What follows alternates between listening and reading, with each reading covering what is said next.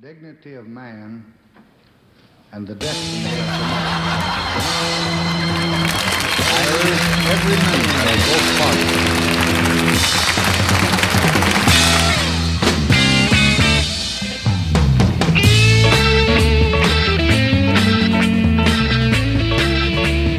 From high above Old Town Scottsdale.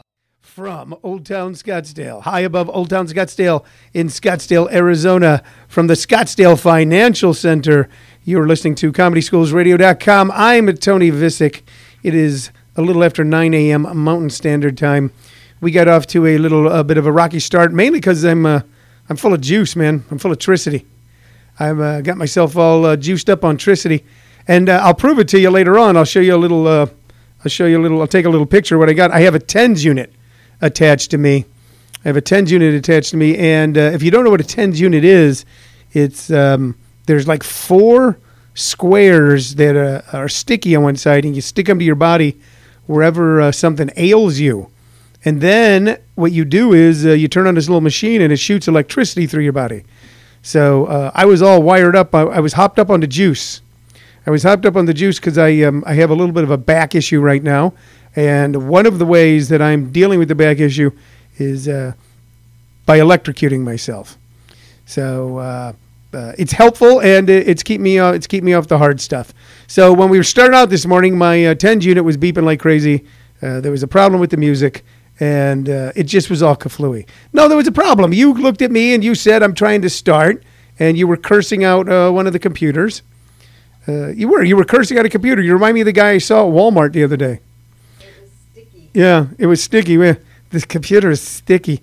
So as I understand it, many people have problems with sticky computers. So for a wide variety of reasons, our computer was not sticky for the reason that many divorced men in their late 40s computers may be sticky as they're sitting around late at night, when they don't, on the weekends when they don't have the kids. So our computer, when she meant sticky, that actually the internet itself was having a difficult time coming through. We had some internet issues this morning on the show before the show on Facebook Live. We had it kind of stopped working for a moment. Yeah. You had an issue because you wanted to go to the bathroom and you didn't want to cut across behind me while I was doing this incredibly popular program we put out called The Show Before the Show. Oh, God in heaven, sweet Jesus Marie. Look who's here. It's Rob, the drunken intern. Rob, will you do me a favor? Since you're here, might as well do something. Will you arrange microphones for everyone here so people can begin to talk right after this segment? So we have a great show today. Like I said, Shirley was cussing out the computer. She reminded me of the guy at Walmart that we saw last week. Things are getting crazy in America. Not like collapse of the Russian Empire crazy, but they are getting a little crazy. Last week, Shirley and I were at Walmart because we're Walmart people. We live in a Walmart world. We have embraced our Walmartism. I am Walmart-like. I am the Walmart. I am the new Walmart man. There was the old Walmart man. I'm the 21st century Walmart man. My apologies to King Crimson and Robert Fripp. So we were at Walmart, and there was a guy, a white guy, and I can say that because I'm a white guy. White guys can make fun of white guys. And he was at the self-checkout line, and he was cursing at the self-checkout machine. But he wasn't cursing at the machine. He was having a conversation with it about Spix. He's going, I hate all these damn Spix. I'm sick of all these Mexicans and this Spix stuff. And I'm hearing this behind me, and I whip around to see what the hell is going on. And I see this guy, and he's cursing out a self-checkout machine. Now, I don't know if I don't think the self-checkout machine had an ethnic origin. And then I was going to say something like, hey, dude, keep it down. Something like that. But I'm at Walmart. So something just occurred to me. What? Maybe it was in Spanish. No. Maybe. Maybe he pressed the wrong button and the self-checkout machine was giving him instructions in Espanol, which and that he didn't have good enough education to be able to switch it back to Inglese. So I started to say something to the guy But then I'm at Walmart. It's Wednesday afternoon. Do I really want to do this? It's not like he was like, punching a little kid or something. And then I realized I actually felt sorry for the guy, not for his opinions there, but I thought this is what he's down to. Whatever went on in his life, whatever went on in this poor bastard's life, he is now down to standing in a Walmart in Maricopa, Arizona on Casa Grande Highway. Would that be the proper pronunciation? Casa Grande. Because, we all say it Casa Grande. Well, hell yeah, buddy. I had myself a flat out there in that Casa Grande Highway. It's tough to change a tire out there, man. People just whip by it. They don't care. So that he was down to not even having another human being to express his hate to. He could only converse with a machine. Kind of like talking to Rob the intern. It's like talking to a machine. So we had sticky computers. We had people cussing out computers. We had TENS units that were misfiring. We had a lot of crazy things to kick off the morning. And then I realized something horrible and why we got in such a panic right at 9 a.m. My expensive Movado watch has stopped working. It is high. This is, how much do you think this watch costs, Rob? $25. You're an asshole. Okay, Brian. Hold on. Let me bring microphones up here. There we go. Brian, how much do you think this watch cost? I think you found it on the side of the road. See, you know what? I don't like you anymore either. During a period of time when things were going well for me, I just concluded some deal in the live arena, which is where I have toiled for most of my life. And I was feeling pretty good about myself, and I decided to buy myself a gift. And I bought myself this watch. This watch retailed in 2007 for $1,200. This is a $1,200. No way. Hand to God, left hand to God, left hand to God, left hand to the deity of your choice. Okay. That's what the guy in the street told you it was worth? No, I tell you where I bought it. That's a hurtful thing to say, but it justified knowing me. I bought it at a Ben Bridges at the Topanga Mall in Woodland Hills, California. Emily laughed because I went to Canoga Park High School across the street from the. You know exactly what I'm talking about, and I was there because I used to live in Chatsworth. I had family. My brother lives in Woodland Hills, so Topanga Canyon. That was our hood. Go ahead. Do you know what that mall was most famous for when I was growing up? It was where the Blues Brothers filmed their mall scene with all the cars crashing. That was the weekend or the week before they opened the mall. They totally destroyed it for that movie. See, I did not know that. Yeah. So I don't know if, you know what? That's an interesting piece of trivia, which I enjoy, which I think many people who listen to the show would enjoy. I don't know if that's what makes that mall famous because we don't know about it. For a long time it was, they used it for a lot of television shows. I'm just Brady Bunch and stuff like sure. that. Marsha. Well, they've expanded that mall incredibly. I don't know if you've been there. I haven't been there in 30 years. They've actually done one of those where they have like that outdoor, like where you walk along, which I think is stupid because I went there with my daughter the last time I was in town because she lives walking distance from that mall. She works sometime part-time at the Whole Foods at Ventura and Canoga, and she lives right in that neighborhood. And they've expanded that mall massively. Remember how it used to be two malls? Yeah. It was like there was a smaller mall where the movies were, and then the larger mall where Macy's and Sears. Sears is closed at the Topanga Mall. Shut down. Bolted shut. Well, Sears missed out on the whole internet marketing thing because before Amazon, it was Sears. If you wanted anything, they had the big catalog. Yeah. And you would have thought they would have caught on to that, but, I don't think Sears will ever be able to replace Amazon in history and in its value because in the old days, the Sears catalog also doubled as toilet paper.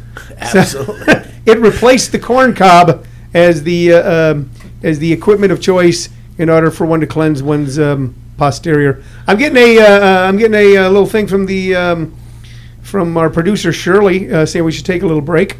Or introduce properly. Or introduce properly? Yeah. Well, no. I was going to do that after a break, but you know what? I was going to take a break because I thought we should take a break, then bring everybody in. Okay? But now you're doing it because you just... Okay, so I should go outside now? No, yeah, you should go outside, wait, knock at the door, go. And it'll be like the old Dean Martin show. Go, who's at the door? Who could it be? It's me, Dean, you drunk. All right. You know what? We're going to take a brief break. When we come back, we'll officially kick off the show. This was the preamble. We had the show before the show on Facebook. Then we had the pre-show on ComedySchoolsRadio.com. And when we come back, we officially start this Thursday morning's broadcast on ComedySchoolsRadio.com.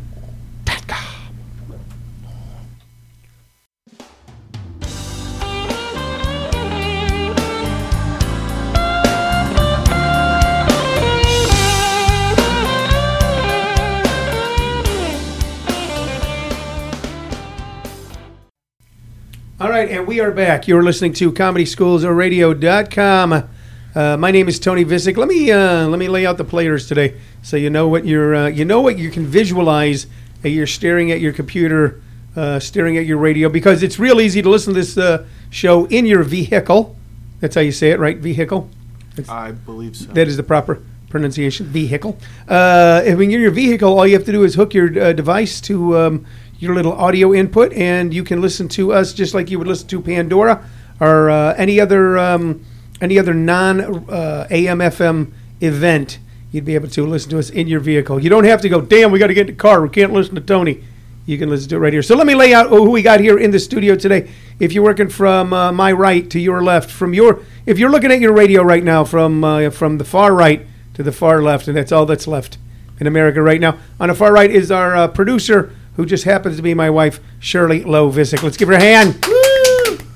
All right, dead center, right in front of me, right there, right in the bullseye seat, is a very funny man and a good friend of mine who wrote for a lot of great shows in Los Angeles, and we're going to be talking with him in depth about comedy and comedy writing just a little bit later. Brian LePan, ladies and gentlemen, let's put it together for Brian. Brian, take a bow. Thank you very much. Thank you for having me. Thank you very much. All right, and sitting to my left is our lost sheep, all right, the prodigal son who has returned from a maze of East Coast maple leaf gazing and alcoholism, Rob Elderton. Rob, take a bow, Rob.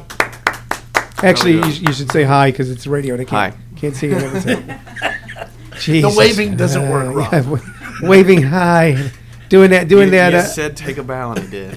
You did. You took a bow. The waving was just extra. You know what? It'd be great. You take a bow. I heard you would take a dive any chance you get. Rob, I want to ask you a question. Go ahead. Where you been the last month? I have been in Connecticut, New York, and Vermont. Doing what? Watching baseball, vacationing, and being bored in Vermont. Did you miss any meals? No. Did you work? No. And yet the country's going to hell. A young man can bum around the East Coast watching baseball and eating and not working. Well, Rob is white. Yeah, he is. Yeah. I get away with it. Yeah. So, as soon as you hit town, I was perusing social media, and I saw that you, Rob, participated in the contest that they have down the street there at the comedy club called Arizona's Funniest Comedian. I did. You did. And I'll tell you what I found interesting about this year's contest. I haven't gone to this year's contest, but I recognize very few of the names. I didn't recognize one. Yeah. So, Rob, were you the funniest? I was not. You were not the funniest. How much time did they give you? 5 minutes. 5 minutes. All right. And was the room full? No. No. It was about half. Yeah. You know what they're kind of doing down there, and I'm not putting it down, but they're trying to create their own kind of like universe. The people that own that club came into town and wanted to then attach to the universe that was already here, which is justifiable, makes sense. But now what they're trying to do is create their own universe that will then eclipse everything else that is here. So when I look at the list, it used to be when I looked at the list of people in that contest, I'd go, oh, I know who most of these people are. There'd be some people you don't know, and it's arrogant to think I should know I know everybody here, okay? That's stupid. But that I would know the majority of them, and there'd be other names that I didn't know I would get to know. Now I recognize hardly any of the names, although I did see in the semifinalists, and we should shout out congrats to our good friend, comedian and author, Billy O'Connor, who wrote a very cool book, which I actually read, called Confessions of a Bronx Bookie. And Steve Sharp-Breast Krause, who's one of the funniest. He was on my show. He was fantastic. He's fantastic. He recently, if you don't know Steve has a physical challenge. I don't know the exact terminology for it, but he is in a wheelchair, and his arms are fairly short, etc. he hasn't let that stop him from pursuing comedy, and he also didn't let it stop him from. Remember the steps in Rocky, where in the beginning of Rocky he runs up and he's all winded, but at the end he's up. He actually climbed those steps. Now he can't walk, but he worked out enough so that he was able to wiggle, if you will, himself all the way up to the top of those steps. Wow. Quite a feat, and he's a funny guy, and he won. He's going on to the semifinals. Yes. My prediction for this particular contest is that this year Steve takes it all. I think it was. I think that's a very good guess. Yeah. There's also another guy on my show who was very, very good. And who was that? I'm gonna have to look up his name. Yeah, see, that's how good he was. That's how but good. He's my favorite. That guy, I don't remember his name. I never will forget. Oh, what's his name? He must have gone right before. Yeah, it's right like, before He that. went at like the very end of the show when everyone's all comedied out. Yeah. Then we. You kind. You know exactly what I'm At saying. some level, you're explaining the city. That's right.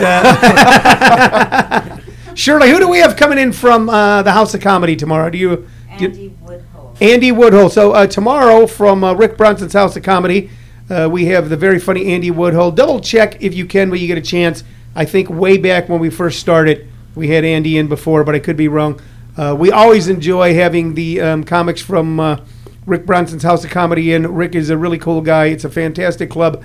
We will be interviewing Andy tomorrow, along with manager Mandy, who comes in, and we're kind of we actually are creating a song right now based on something that she and I and Monroe Martin did last week, where we were talking about, and Brian, I don't know what your opinions are on this. We were talking about the number of allergies that seem to be popping up in young children today. And we were talking about food, and we were talking about the food supply, and all the food restrictions that people do with their. And she kind of went a little nuts about it. She's a new mother. She has a gorgeous young son, and she goes, "Look, you want your kids not to be allergic? Then eat everything while you're pregnant." And I told her that should be the title of her book, "Eat It While You're Pregnant." And then Monroe and I started doing a little rap song to it. Eat it while you're pregnant. Eat it while you're pregnant. And then she gave a little speech about what you should do, and Shirley's been working on producing that. Next week, we will debut the first official song from ComedySchoolsRadio.com entitled "Eat It While You're Pregnant." Very exciting news. It's It's a big step for you, Tony. I know that. It's like it's huge. and it brings Shirley into the world of record producing. That's Record very exciting. producing. Oh, wow. Yeah. That's fantastic. Well, on our list, and and I was here you were here the day you announced it. the day we announced it. Fantastic. On our list, and probably this week, but I was I called you to come on down. A man named Shelly Yakis, who is the legendary sound engineer, who has just built a new recording studio in Sunset Boulevard, is going to be on the show, be a guest of the show. He has produced everyone from Don Henley and Edgar Winter to Nine Inch Nails to he's worked with Dre, he's worked with John Lennon. And whenever I get together with him, we have a lot of great conversations about creativity. He comes from a music side. He's one of those guys that sit at one of those giant boards. After the guys come in high going, "Hey, motherfucker, you're going to party all night. Hey, and then they go off to some hotel someplace. Yeah. He's the guy who sits in a windowless room for like 5 days fooling with buttons. Well, you're gonna have to switch seats with him, right? Because he's got to sit here at the control. Yeah, These guys can't sit without their fingers moving up and down. I I wonder if they make good lovers that way. I wonder if their wives because their fingers are always moving, nice and gentle. There's no big fast movements. They might, but they usually don't leave that room. Well, the wife can join them there. And It's like those rooms have had a lot of sex. Let's be honest. Yeah. Talking about sticky rooms. There was a particular artist that he you see, I won't reveal who the artist is because then I'd be betraying a confidence with Shelley. But a particular artist, when he was working with him at Sunset Studios back in the I think in the mid '70s, late '70s, I forget if it was '70s or '80s. Big artist who had left a major group and now had gone solo, and the solo album that he did was massive as well. Who said that they would have a bet, him and another guy that he was another musician, as to who could sleep with the most women that day. And all they would do is go stand out in front of Sunset Studios and go, "Hi, I'm so-and-so, formerly of." and would you like to? And the number of yeses, Shelley goes, yeah, it was astounding. Now, I won't reveal who the artist is on air because, like I said, I'd be betraying the confidence of Shelley. Shelley is mentioned on John Lennon's Imagine album, because he was the engineer on John Lennon's Imagine album, and they would be in there for days recording. And Shelley was a young guy, and he would pass out at the console. And if you ever get a hold of a John Lennon Imagine album, look at the inner sleeve where the credits are. You see Shelley Sleep Yakis, because John Lennon went, "Hey, he fell asleep again. That should be his name, Sleep." So, all right, we covered all that. I want to talk to our guest. I have been talking to our guest. I want to talk to our guest about stuff our guest knows about. Ladies and gentlemen, we have Brian LePan in. Brian, good morning. Officially, good morning. Hey, Tony, it's good to be here. Thank you. Even though it's very early. You know how early it is? This morning I got up. Last time I went over to visit Tony at his house, he said, bring your bathing suit and your towel and stuff like that. Maybe we'll go in the pool. Well, I didn't do it that day. Today, This morning, I got up, I grabbed my towel and my bathing suit, and I brought it with me. Because we're not at the house. I know, but that's how early it is for me. Oh my God! Did you hit a lot of traffic coming in? I hit a bit of traffic, but it's this is Phoenix traffic. It's not LA traffic. I explained that to people. Shirley and I live in the entertainment capital of Arizona, Maricopa, Arizona, and you know what? People laugh, but I'll prove that it's the entertainment capital. I'm going to prove it to you right now. All right, go for it, baby. What did I do last Friday? Let me tell you what I did last Friday. Do you have any idea what I did last Friday? I'm scared. There was that. But, that's a Here's the thing is you have to look it up on your phone. I mean, your mind, no. You can't remember what you did last Friday? I know. You know what? I can't, as a matter of fact. We went to the Ak-Chin Casino, not to be confused with the Ak-Chin Pavilion, which is 50, 60 miles away. Yeah. And I've done that. And saw The Wait. Right there, I see your eyes lighting up. I see your eyes lighting up. Who is The Wait, you may ask? Well, no, you told me. Yeah. This is band cover band.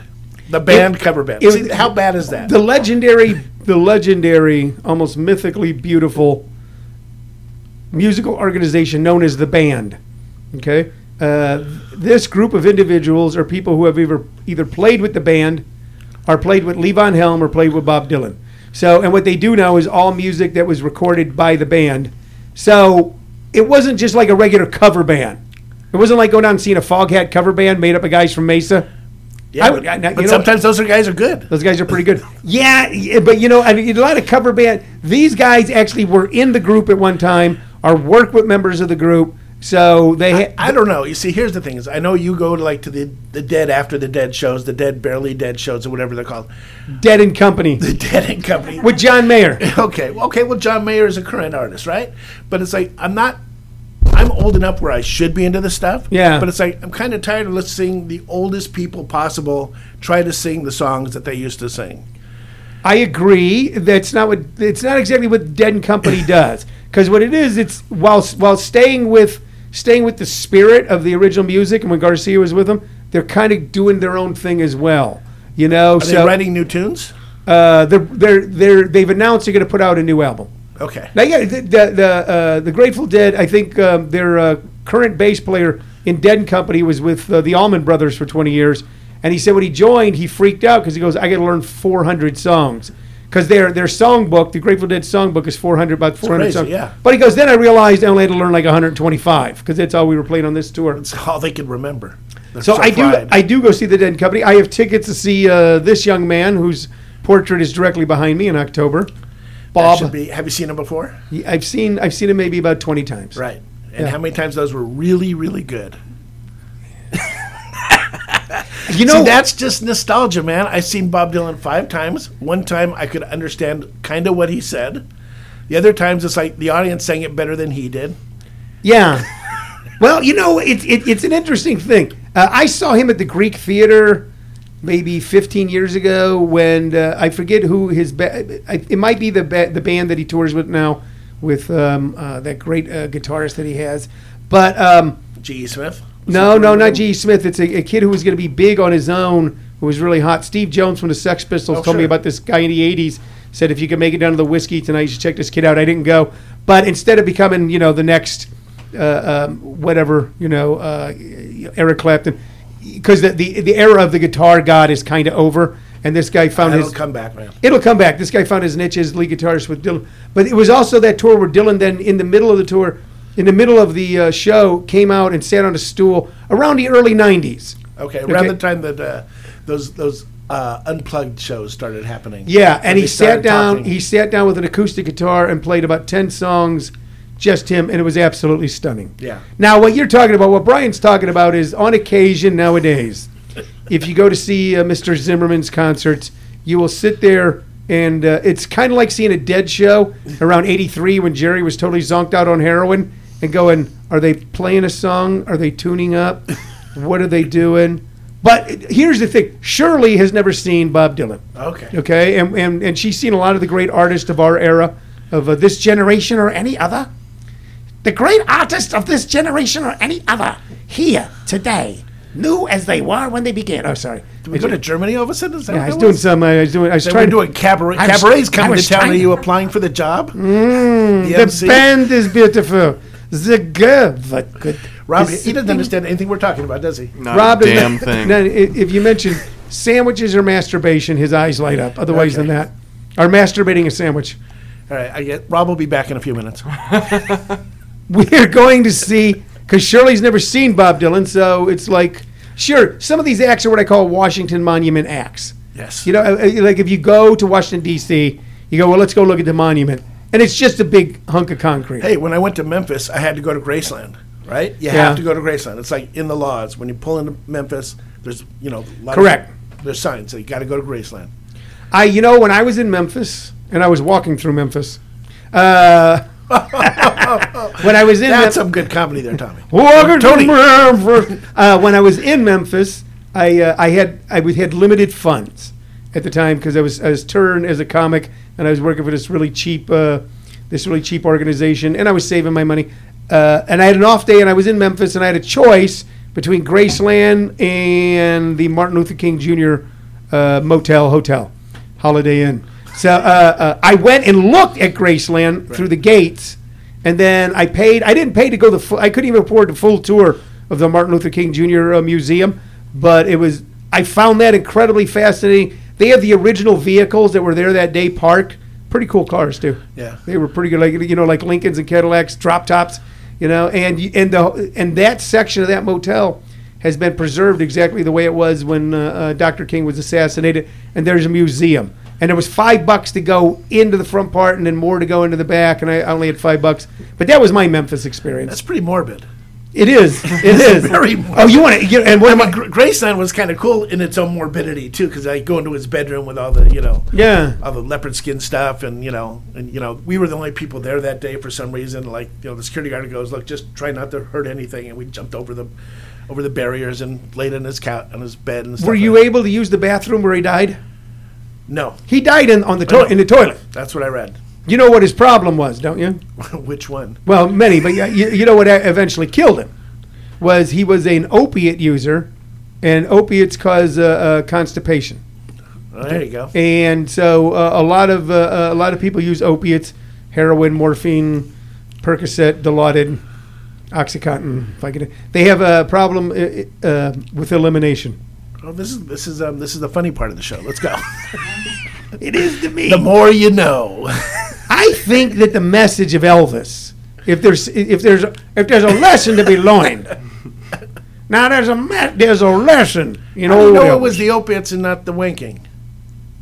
What do you mean the winking? The wanking. The wanking. I'm sorry. Oh, I'm using a little bit. Oh, I thought you said slang. winking. I know. Okay. No. Oh, you mean with the A? Yeah. You mean taking his penis in his hand and moving his hand back and forth There you in a go. violent fashion? Rob, can you? Okay. So. So Rob, just Yes, back, I'm aware of what that is. just back down a little bit, okay? We don't want you to die there. Yeah. No, it wasn't that. He had Linda Thompson in the next room, brother. Yeah, it doesn't matter. Yeah, you're right.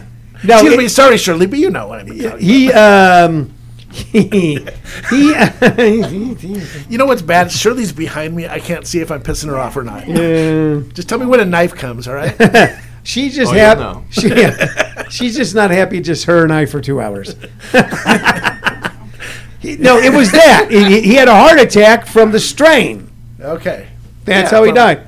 And so the lesson of Elvis is you can have everything this world can give you: money, fame, women, influence, all this kind of stuff, and still die by yourself on the toilet. Absolutely, man. That's It's a that's the beautiful lesson. world that way. Yeah, it's like a after school special. That's right. Yeah, a I bathroom think for we should Jerry. write that. A bathroom for Jerry. The story of a sad little junior high boy who took too many opiates and then died pooping. Speaking of after-school specials, you never wrote an after-school special. God, no. We wrote episodes about after-school specials. You did. You worked on a lot of great shows, and one of my favorite was Unhappily Ever After. That was out of all those shows, that was one of your favorites. Well, fantastic. Well, that's the first time I became aware of you, like where I would read credits and stuff, and when I was first going to meet you, a guy named Jay Carpenter told me about you, and Jay said, we got a guy here who he said, Tony, you should meet this guy. The guy was he was a writer in Hollywood. He wrote for Unhappily Ever After. So that's when I first became aware of you. So it's funny because when most people hear Unhappily Ever After, they never heard of the show, especially people of our age. Yeah? And I'll say our age as if I was like close to your age, but you know what I'm saying. Yeah. But so I thought it was a great show. I thought it was, correct me, the people who created Married with Children, Ron Levitt. Ron Levitt, who created Married with Children. And always dressed like a complete bum, even as a multimillionaire. Oh, absolutely. He wouldn't comb his hair. He was also the nicest guy possibly I ever worked with in that kind of role. Yeah, yeah. Just super laid back, had a good time, didn't like fighting with anybody. Yeah. Just like writing the jokes and drinking Coca-Cola out of those little bottles. And smoking like a chimney. Yeah. Even when they passed the laws that said you could no longer smoke at work, the deal was if you worked in his writer's room, he was going to smoke, and we had like 2 jet engine air cleaners behind him. So we'd always have to yell out our jokes in the writer's room. So he was like the Sharon Stone of executive producers. What are you going to do? Arrest me for smoking? No, he was never that serious. It was like, you don't mind, do you? The only time I met him was a cafeteria, like a little sandwich joint near the studios, and I was over there with someone, and they go, "Hey, Ron," and it was him, and he was wearing like really wrinkled shorts and flip flops, and he had long hair, and it was all kind of mad, and he goes, "Hey, how you doing?" And he goes, that was his key, though. See, that's the how you doing thing. That was his key. That meant I don't know your name. So like whenever you were with him, if you're meeting somebody that you knew and you go, "Hey, how you doing?" That was like, "Hey, Ron," and then you would say, "Oh, hey, Tommy, how you doing?" Then that way he could pick up on the name. Yeah. The how you doing was when he did it. Yeah. Well, Ron was a super good guy, super nice, took care of everybody who worked for him. What he said to the guy was, he goes, "How you doing?" He goes, "I'm doing good." He goes, "Oh, you're doing better." He goes, I'm getting by." And the guy goes, "Oh, you're doing better, getting by." He goes, "Okay, I'm millionaire by."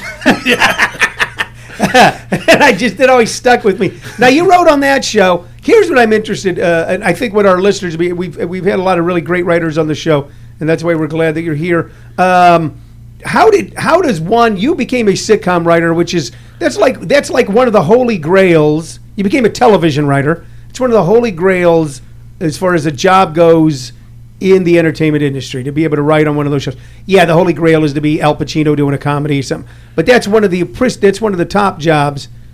How does one go from going to Los Angeles? Oh, you grew up in Los Angeles. Right. But you can grow up in Canoga Park, and it's really no different than growing up in Iowa. I didn't grow up in the business. Yeah, you did not grow up in the business. Okay. So how does one even get from you're a kid in the Valley to writing on television? Well, my journey was a whole different than most. Most is like you go to Harvard and then you meet someone that you know, and then they just carry you over. But for me, it was literally I loved comedy. I grew up watching Johnny Carson and All in the Family and MASH and all the great shows. And I didn't start till I was 30. Buddy of mine and I mean, most people were out of the business by the time they were 30. We didn't even try to get in until we were 30. So what were you doing up to that point in time? What wasn't I doing? Professional photographer, working in camera stores, managing rock bands, you name it. Just okay. All kinds of stuff. So just what a lot of people did. I didn't start stand-up till I was 29, so I get what you're saying. And had a wide variety of jobs. As you're going from job, you were going from job to job going, well, maybe this is my niche. This is my niche. And after a short period of time going, this is not my niche. Yeah. I'm going to do something else. Well, the truth is, I've always been creative. I started writing like in junior high school. I was like the editor of the junior high school paper. Yeah. So writing was always part of what I was doing, and I did it really well, and I was a journalism major in college. But after that, like you go out and you live life. This is the thing that, I think is a challenge for Rob here, is for young comics, like, it's like they haven't lived a lot to make fun of yet. Yeah. It's like you haven't suffered. I mean, Rob, nice looking guy. He hasn't, if you were really ugly and about this tall, like your friend who has the disability, you have more comedy there to build on, more heart and tragedy. Because you live through pain, yeah. Yeah. And so as 30-year-olds, when we got in the business, like we'd already had our own business. We were married. We were starting to have kids, so we could relate to the things we were writing, whereas a lot of the staffs can't. So you had a partner starting out. So you and another guy, did you guys get together and go, hey, man, let's write for television? Yeah. Okay. It was just And you basically knew this one day. guy. Yeah, I was working in a video shop, and he was selling shit to the video shop, and we became friends. And we said, well, we both how hard can this be? We're watching TV. How hard can it be, right? Yeah. We're watching we both like Perfect Strangers back in the day. You know, Don't be Larry and ridiculous. Balky. You know, You know, it's funny because on the way in, there was something where Shirley and I were talking, and I looked at her and I went, don't be ridiculous. I go, remember that guy? Remember that guy? And I went, that's the Ludacris. Thinking of guys who just with one word, like what Mike Tyson did with Ludacris, don't be ludicrous. And the guy on Perfect Strangers going, don't be ridiculous. Yes. Yeah. So you liked that show. So we liked that show. So we said, let's try writing one. And so we sat down and we got together. We literally watched it like every week together because there was no VCRs at that time. Yeah. Really. So we watched the shows and we'd actually write down notes on like how it breaks down and where the story goes and how many characters there were. You didn't know anything about A story, B story? No, nobody teaches you that stuff. Yeah. It should be taught. Yeah. We'll talk about that. Yeah. But no, so we sat down and we wrote it, and we wrote the script, which we thought was really funny, and then we went to Hollywood. You can buy like movie and TV scripts, and we bought one, and we got one, and like ours was like 125 pages, and theirs was 40. Yeah. We go, oh damn, we Yeah. gotta do something. Yeah, here. we got to make it shorter.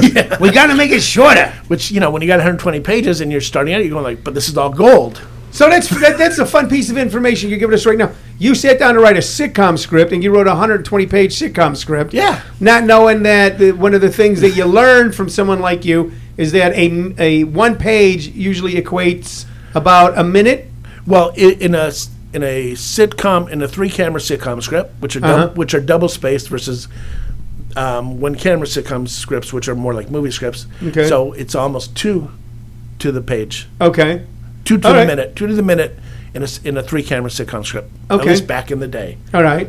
So you guys, and it's we wrote like 3.5 episodes. there's a story. It's a I don't know if it's apocryphal, but it's a legendary story where a writer came in and handed a big producer back in the golden age, said, "Here's my movie," and he held it in his hand just with his fingers and went, "Too long," because he could tell by the weight of the pages. Yeah. He goes, "I won't read it till you cut it by 20 minutes." So I've had people do that. I've had people come in and go, "Hey, you're in show business?" And I go, "Kinda." And they go, "You read my movie script?" And they hand me like 30 pages. And I go, "This is my movie." I go, "This ain't a movie." And I've had people hand me 100 pages and go, "This is my sitcom." So you had a 125-page sitcom. Right. And then you go, "Okay, All right. we got some splaining to do." Right. So we started, just cutting it down, and then we start. Well, but we knew to try, keep going. We worked on that one. We got happy with it. We got it cut down. Then let's write another one because we got to get good at it. You got to Yeah. get practice. Most people, they write one, they think, oh, I'm great. I'm going to go get a job. Yeah. It's like, change your first tire. Oh, I'm going to be a mechanic. Yeah. It's like, so then the next one we wrote was a Night Court. Okay. And you're just writing these to learn how to write. Just writing them for ourselves. Okay. We didn't even really, we didn't know if we were ever going to get a Did you job. get your off it. neighbors together and do it like the play in the garage or No, anything? no. That would have But been you fun. see, when you watch a show a lot, you can hear their voices in your head. Yeah. You know the characters. Like if you're writing, Archie Bunker, you don't have to have someone read those lines to you No. because you hear it in your head. You know the character. Yeah. So then we wrote a Night Court, and then we started.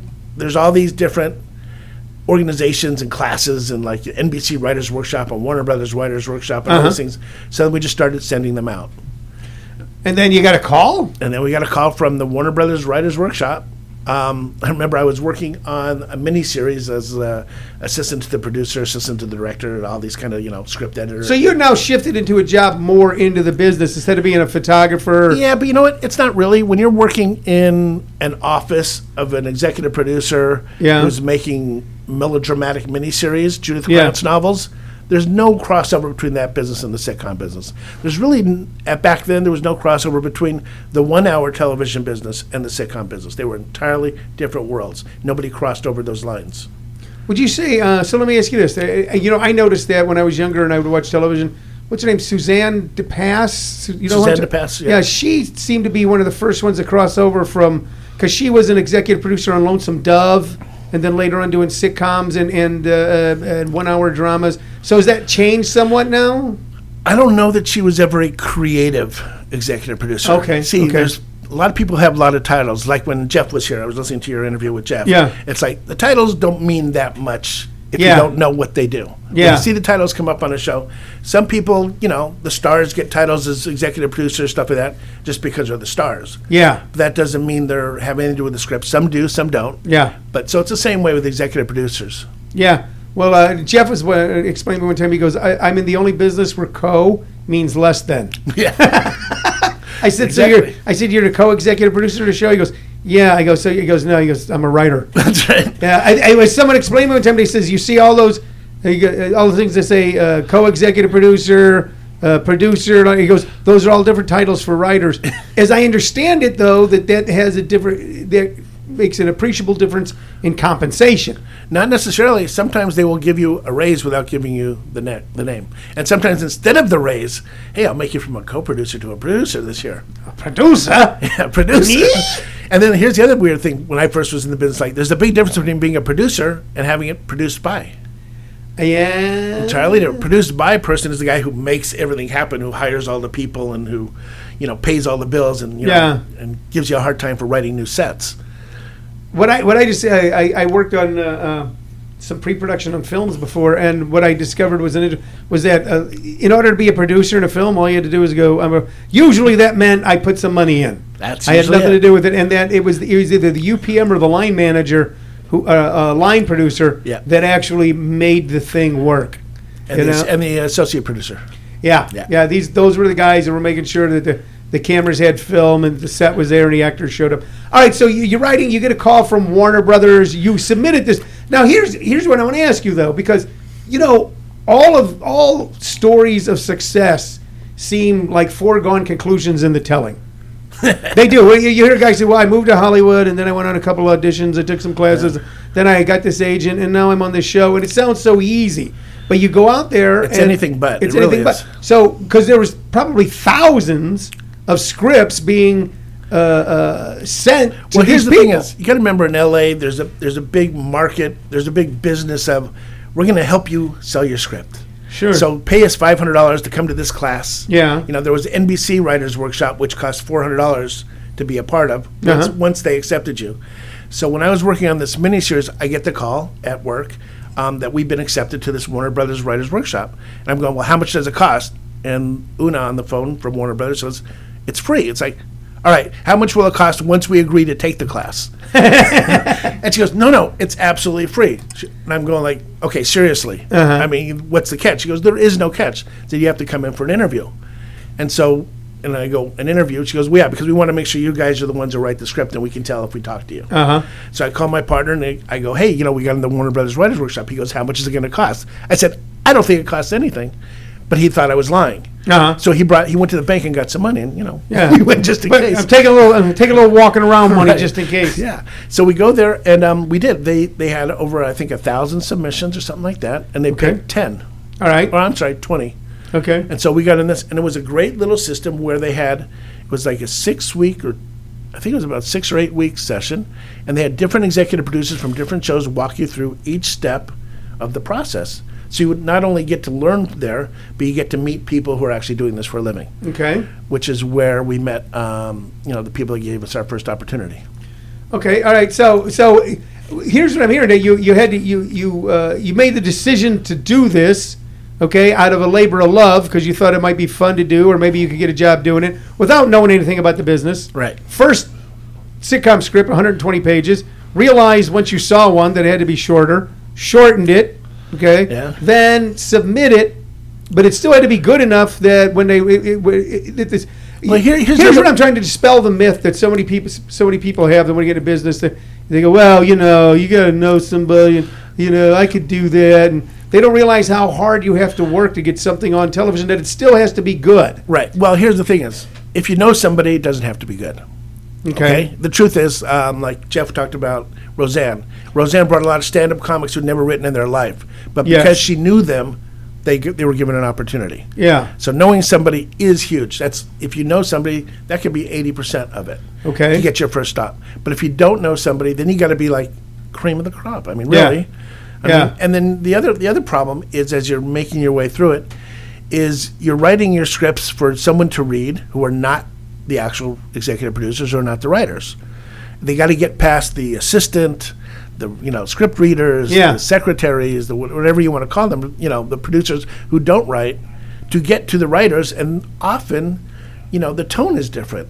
And what they expect is different. Uh-huh. It's like, I could read a script and say, well, there's like 3 extra characters in the script for a show that we don't have extra. Like Friends, you can't write an episode of Friends back in the day that had 3 extra characters in it because there were 4 people and maybe 1. Yeah. So like you would just throw that out before you even read it. Yeah. Because it's not producible. Gotcha. So you have to learn, first of all, you got to know how the structure of the show is, how to write so it can be produced, and then make it funny and not change the characters. Okay. It's more of a, sitcom writing is a craft first. Yeah. With humor. Gotcha. Well, you know what? We're going to take a little break. When we come back, we're going to talk about then your first job moving forward in the industry and the difference between being a sitcom writer and being a stand-up comic, and some of the conversations I've had with other writers in that regard. Okay? So we got a lot more cool stuff to talk with you about, and we also got to talk about the fact that you worked with one of my all-time favorite actors, Big Bad Bob Mitchum.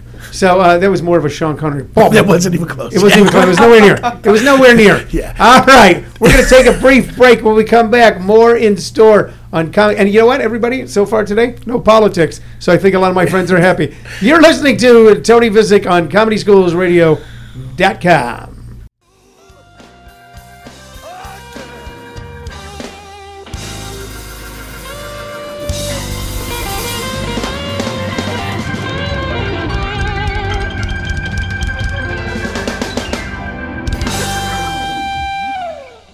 This is really not fair that we're back right now because I wasn't finished eating my protein bar.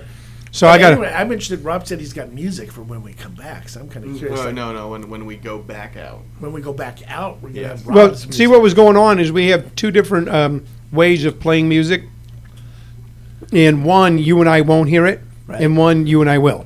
And we've now switched over to the one where you and I will, because I become very uncomfortable when I don't hear the music. Okay? I can't hear the music. That's from some movie. Don't you get it? I can't hear the music. What movie was that? It was It sounds like a Twilight Zone. No, it wasn't a Twilight Zone. It wasn't a Twilight. Well, it was part of that. What was that Michael Keaton or Tom Hanks movie where he played stand up with Sally Field. Flying Nun, where there was that moment where he couldn't hear the laughs. It was like that was based on that other scene. Oh, you know that was based on that was Freddie Prinze. Right. Told Jack Albertson one time, he goes, I can't hear. It was such an interesting story with Freddie Prinze. I had moved to Los Angeles in the late 70s, right around the time of the Comedy Store strike.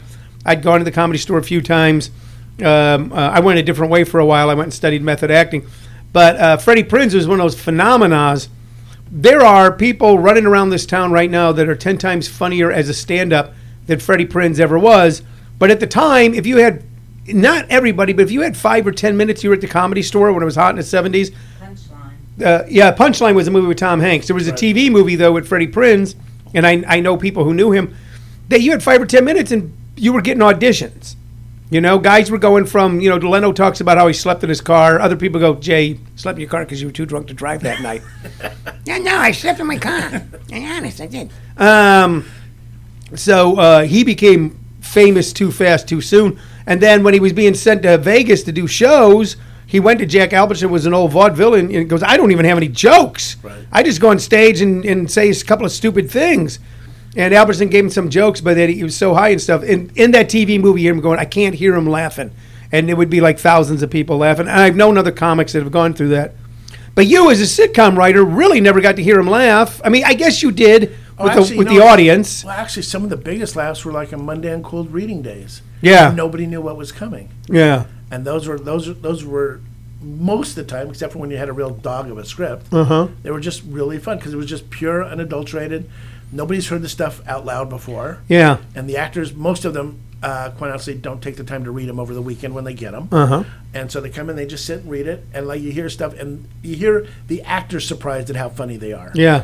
How funny their delivery is, and that was to me as good as like a Friday night audience. What was the first show that you got a job on? First show that I got a job on, First show I worked on regularly was Family for Joe Family for Joe. with your friend Robert. My Mitchum. friend Robert Mitchum. Yeah. But no, I would have liked to have been friends with Robert Mitchum, but a storied individual.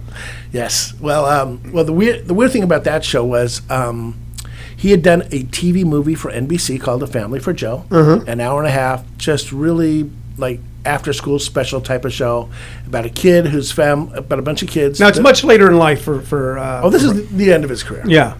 So a bunch of kids, their parents went away on a trip to Europe. The plane crashed. They died. They have no other relatives. They're going to separate the kids and send them off to different relatives around the country.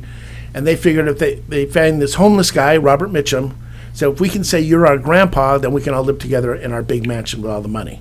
So they sell the Robert Mitchum on the idea, you can be a rich old guy, but you got to be our grandpa. So that was the movie, which somewhere deep in the contract, which his manager never told him, was what is if NBC wanted to pick it up as a series, you are guaranteed. So he did not realize once he did this TV movie that if they wanted to, they could make a series, and he had to do it. He had no idea, and he was not happy. He was not, because he's not a sitcom guy, Robert Mitchum. This is Night of the Hunter. This is Cape Fear. This is a guy that likes to drink and smoke.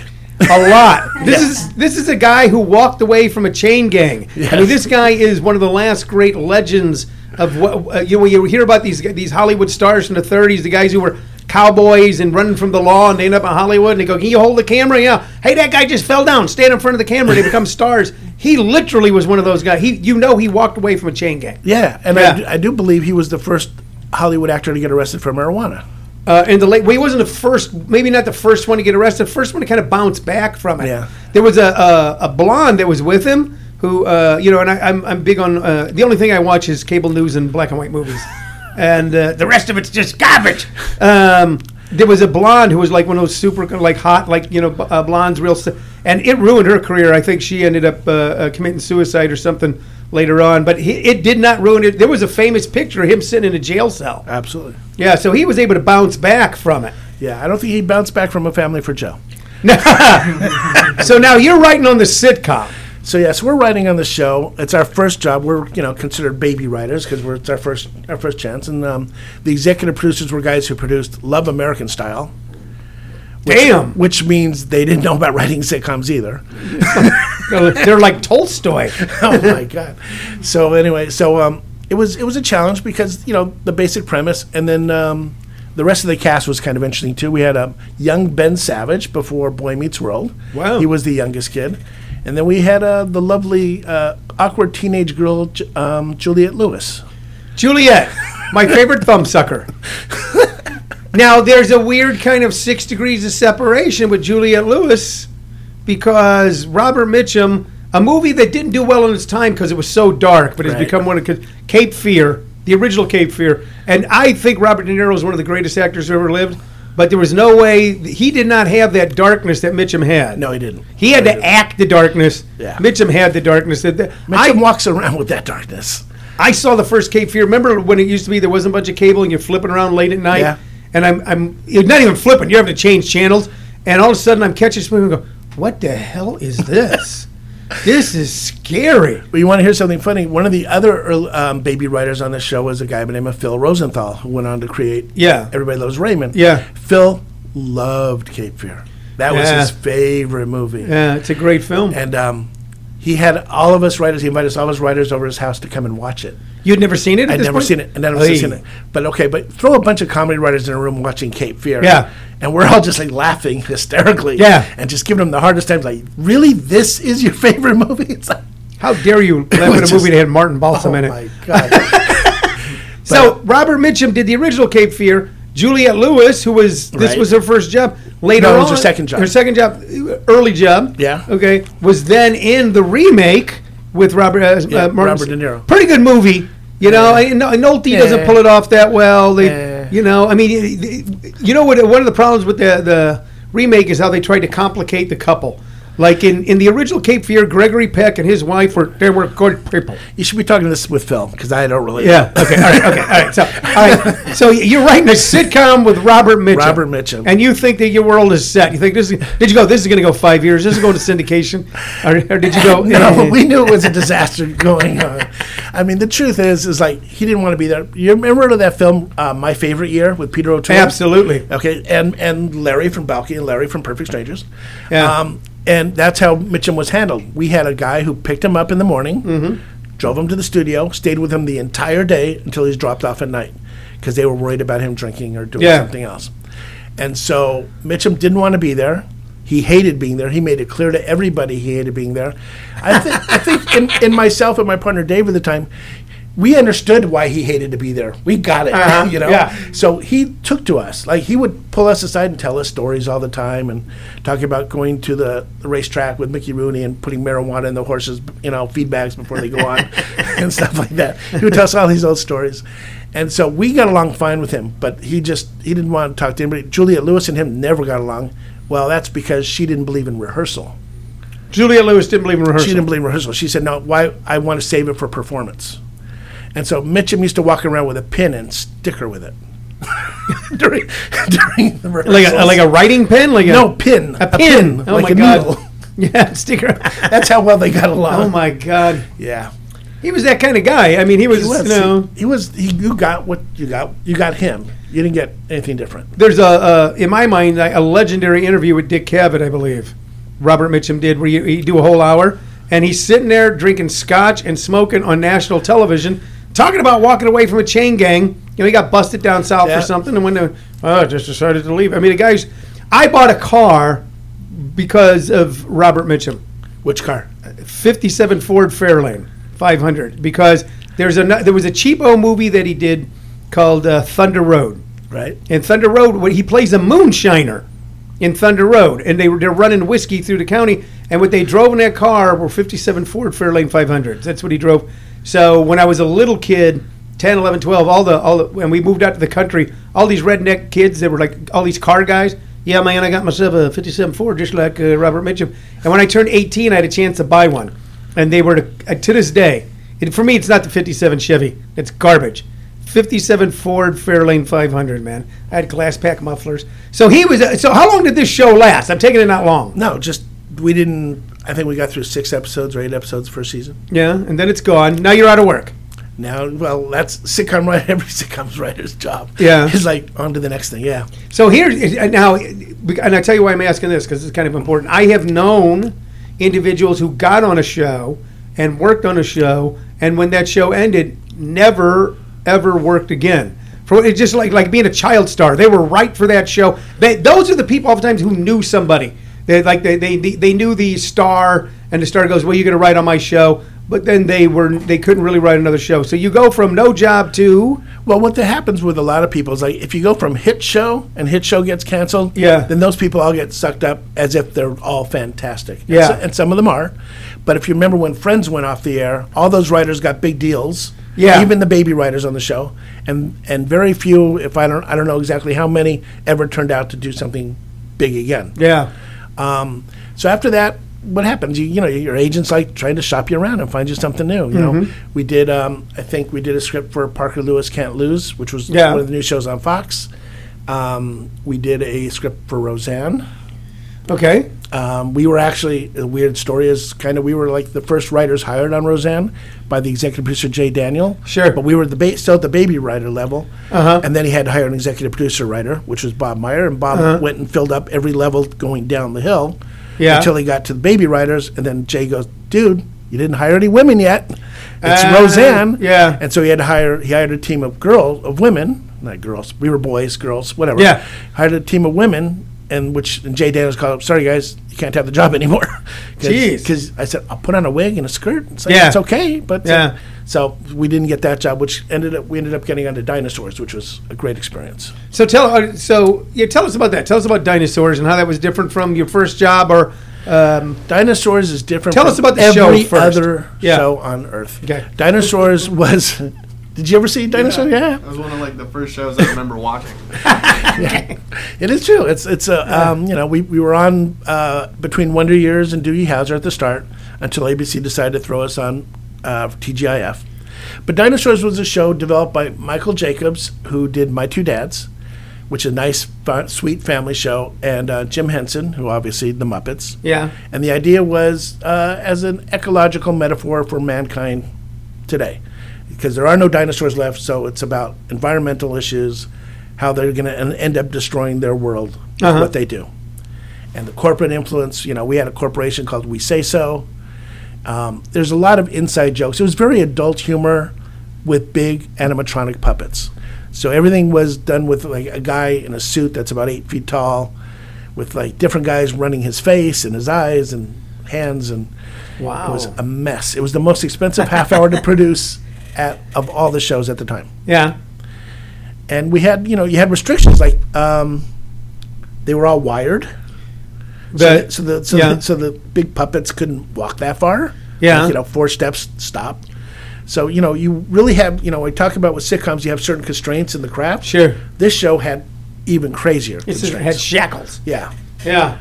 So, we were up there, people compared us to The Simpsons. Well, we were all going, geez, if we could just say we're going to be in London and draw London, that'd be fantastic. Yeah. We have what we have. We have the house, we have the work, and the work office. That's it. Yeah. That's all we have. Did Marty Krofft ever show up? No Marty Krofft, thank God. No. Sid and Marty Krofft. No. Did you ever see that reel of outtakes? No. Somewhere out there, I don't have any more. I used to have a video of it. Yeah. The HR Puffin Stuff outtakes. Really? Kids, you got to find that. Oh my God. Yeah. Now you worked on a show. Now something I didn't touch on, and I just got from conversation we had with you previously. You had a partner. You went into this with someone as opposed to it being a solo project. What are the benefits and what are the not benefits of writing with a partner? Well, my partner was David A. He goes by David A. Kaplan professionally. Him and I, we were best friends. Okay. So it wasn't just a partner. It wasn't just like finding someone to write with. The advantage of writing with a partner, I think, is like you never put out a first draft. Okay. Because you're always bouncing ideas off of each other. Gotcha. And the best partnerships work with people with contrasting styles. Okay. It's like, he was really good. He's really good joke writer. Okay. I was more of like story conflict, creating like where's the funny in the scene without the punchline. Gotcha. So for us, that's the way it worked a lot.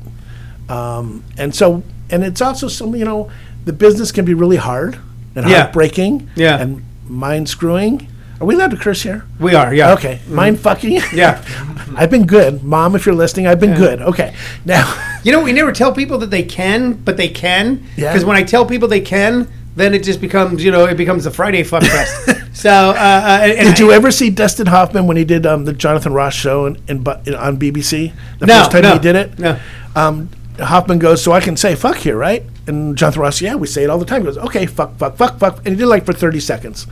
It's like, because you can, right? Yeah, because you can, yeah. I can. Yeah. And then for me, because of most of the venues in the world I work in, you can. And since it was so much a part, I grew up working class, inner city Catholic. So fuck was an adjective, an adverb, a verb, a noun, a pronoun. Yeah. And I've really tried to move away from it here at this point in my life because I'm going, there's got to be a more interesting word to get the same thing. That's for me. But if you fucking But sometimes fuck, there isn't. Fucking but sometimes say fuck. there isn't a better word. I'm saying the fuck. Exactly. Yeah. In Europe, I've always worked as a joke writer that there is a better word. Now, there will come a point if I go, there is no better word. Now, if I get a little nervous or start talking fast, I start throwing it in nonstop. Sure. You can ask anybody who's seen me do stand-up over the years. Once I say it once, I'll say it 10 times. Right.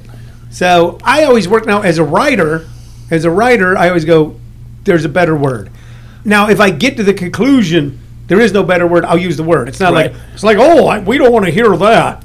Yeah. So I think in writing it's different than in fucking writing. It's fucking different. It doesn't read as well in writing, but when you hear someone say it, like you said, it has so many different meanings. Yeah, it's become that. So so after Dinosaurs, then After that, well, here's the thing about Dinosaurs. I want to go back to Dinosaurs Okay. because I give it credit for teaching me a lot. The one thing that Michael Jacobs was really good about was he had the writers work on the set as the writers' representative of the. Because you see, when you write a script on most shows, you give it to the director, and then they take it from there. And sometimes things get lost between what the writers meant and what the director reads. Sure. And the actors read.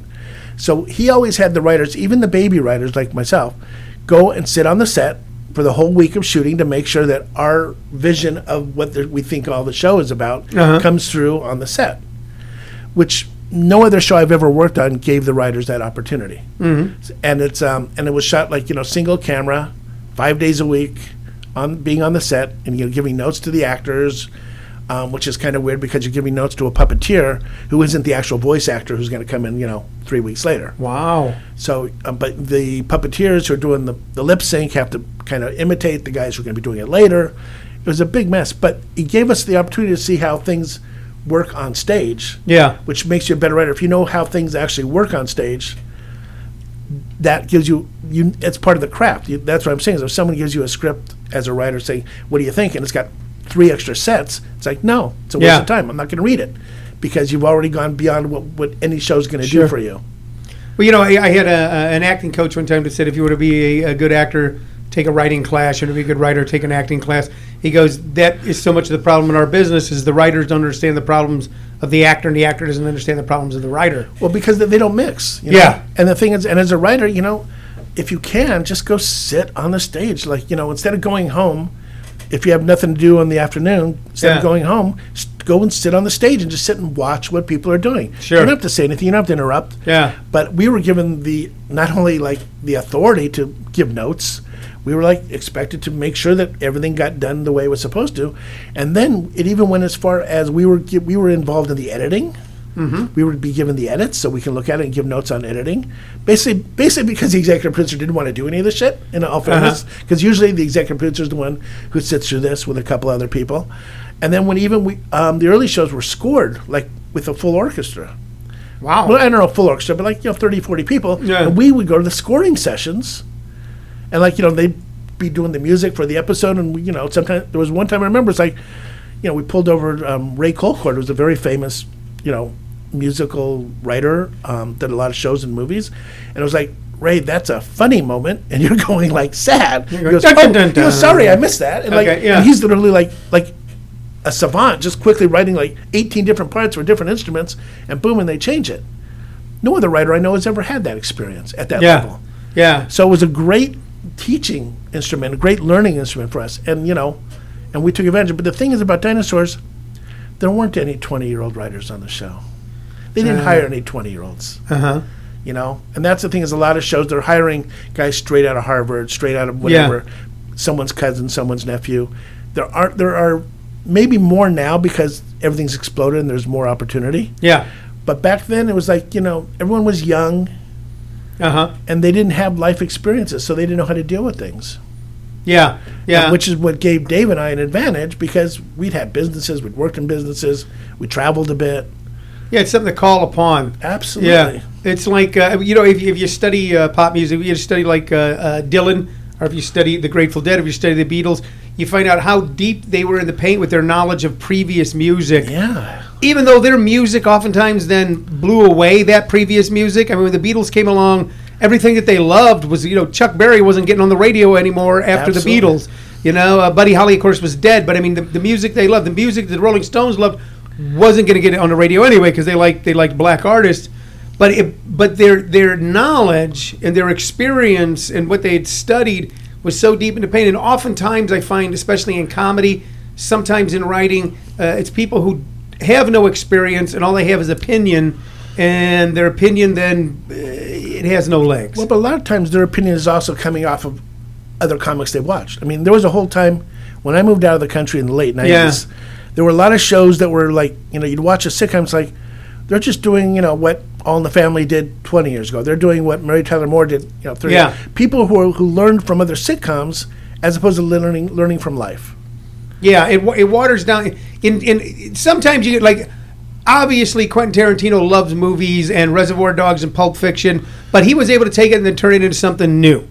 But to a degree, but now he's like, I Yeah. think he's plateaued. I do too. I think that he's gotten to the point where now he's just redoing his favorite movie ideas. Yeah. You know, I went back and watched Jackie Brown again recently, and I liked it a little better than I did the first time. But it didn't grab me the first time. Right. It was just, it was. You know what I thought it was? I thought it was turgid. So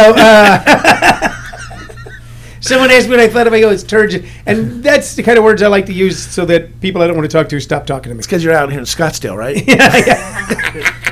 I wonder if the rest of the world knows what Scottsdale really is. Do they? They have a vague recollection of it. Yeah. How would you describe it? Well, there's a way that the world sees Scottsdale and what Scottsdale actually is. How do you think the world sees Scottsdale? They see it as like a big nipple, you know, because Scottsdale is party and strip joints and rich white people, but it's seen Okay, but that all seems pretty accurate. Go on. No, because it's much more than that. You don't need. This is what people don't understand about Scottsdale. Let me explain what Scottsdale.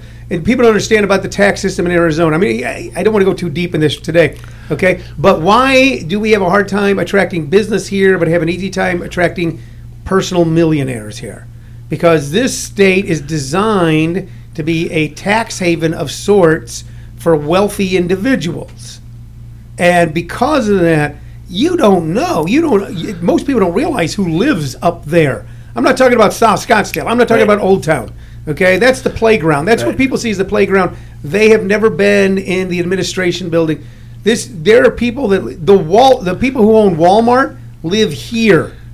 They live here. They live up the road from where we are. You know, all these major sports stars who are all multimillionaires of all these major businessmen, all these entertainers live here because the personal taxes are so low. So this is actually, and if you look at the laws that get passed in the state and go, I don't understand. How come they didn't let Tesla sell their cars here if they were to build a Tesla factory here? The people who run it don't want it to be anything other than it is. It has become very similar to Oklahoma and Arkansas, where a few powerful people actually control the state. Now, we might break from those bonds because of our proximity to California, exploding growth. So I don't know how the rest of the country sees it, but that's what it is. That's hilarious. That's so funny. That's the funniest thing. You shouldn't ask Rob, me that help us question. out here, man. I'm good. That's Rob's contribution. Hey, you know what? And you're saying your set didn't go well the other night? He's like the Marlon Brando of comedy. The two guys walked into the bar. He said, Charlie, you should have helped me, Charlie. What the hell's going on here? Is he drunk? You know, that's him sober. We're going to take a break. We come back and talk about some things that I think you should be doing moving forward. And we come right back about. We're not going to get to all of it today. You're going to have to come back. That's all there is to it. But when we come back, I'm gonna make a request of you, and then we'll be wrapping up. You are listening to ComedySchoolsRadio.com. We'll be right back. Rock out with Rob.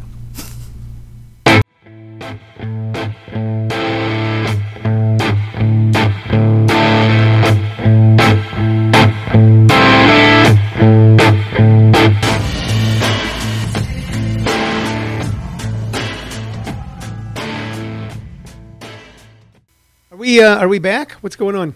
The song just ended. The song ended, so we're back. We're nothing if not professional here. I'm going to tell you that right now. All right, I want everyone to write in and tell us what you thought of that piece of music. I thought it was fantastic. Who was that, Rob? I was Gary Clark Jr. Gary, yeah, that's right. I always forget that. Was there words in there? Or was that just instrumental? Instrumental. Okay. Yeah, that was just So instrumental. tell us a little bit about Gary Clark Jr., will you please? He's a black guy who plays guitar. Yeah, I just. Woohoo! I only let Rob talk with sound effects. Go ahead, Rob. He's a black guy who plays guitar. Is he? Yeah, man. Ooh. So that's my one big sound effect. I can't hear it, so I, spent don't know what it sounds like. I can't hear it either. thousands to have that one sound. You didn't hear that? I didn't hear that, no. No, it doesn't work on these.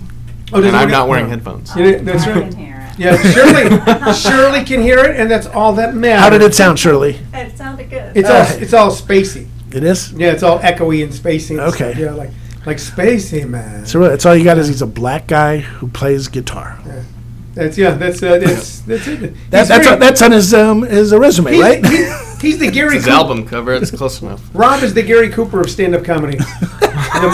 He's a man of few words, very Wow. effective in westerns, terrible in stand-up comedy. I'm glad you had to define that because, like, the 13 people listening would have no idea who Gary Cooper is. Hey, listen, by the time it downloads, they'll be up to 30. Well, Our influence has a great reach.